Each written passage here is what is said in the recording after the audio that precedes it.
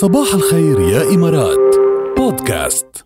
مسبار الأمل يستمر في تحقيق الإنجازات طبعاً العلمية بمهمته المريخية. كل فترة عم نقرأ أخبار وعم نشوف شو في جديد عن مسبار الأمل. فهلأ عم بيقولوا أنه التقط مسبار الأمل صور مذهلة ورائعة لعاصفة ترابية بتتطور وبتتلاشى على الكوكب الأحمر.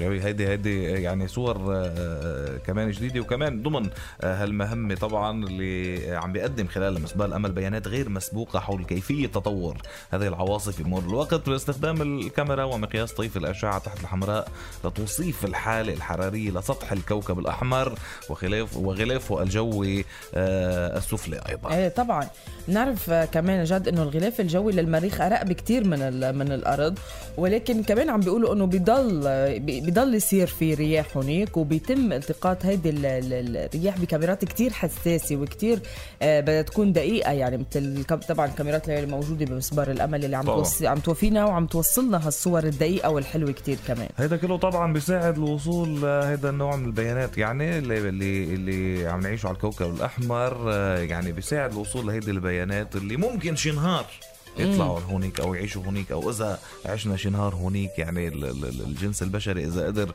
يتوصل لحياة بمعرفة ماذا كان من الآمن الخروج من المنزل أو تغطية الألواح الشمسية. وسمح مسبار الأمل لعلماء الكواكب من الأمة العربية تقديم تفاصيل التوزيع الجغرافي للغبار وبخار المي والماء والسحب الجليدية لثاني أكسيد الكربون أيضا. طبعا يعطينا كتير معلومات قوية، وأكيد بالمستقبل رح تضل في عنا بيانات جديدة ومعلومات جديدة وإن شاء الله كلها بنقدر نوفيكم فيها. ودايما المشاريع الفضائية الإماراتية والعالمية بتسمعوها بفقرة فضائيات.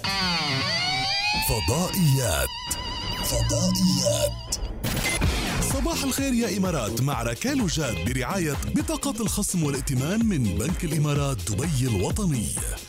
خليكن عم تبعتوا غير حياتك مع هوم زاراس على 708 بأس لحتى يوصلكم لينك، وهيدا اللينك اللي بتوصلكم فوتوا عليها وسجلوا بياناتكم لحتى تكونوا شاركتوا بالمسابقة. بعد شوي رح نبلش ناخد المشاركات، نشوف مين رح يترشح معنا اليوم ليغير حياته ويربح سنة كاملة مدفوعة التكاليف. وما تنسوا تفتشوا عن اللي بيكمل أثاث منزلكم بهوم زاراس مع عرض هاف باك الجديد، فيكم تستردوا 50% من يلي تنفقوه بكل مرة تتسوقوا فيها بهوم زاراس. أفضل تصاميم، أعلى جودة، غرف معيشة، غرف طعام، ديكورات منزل وغيرها.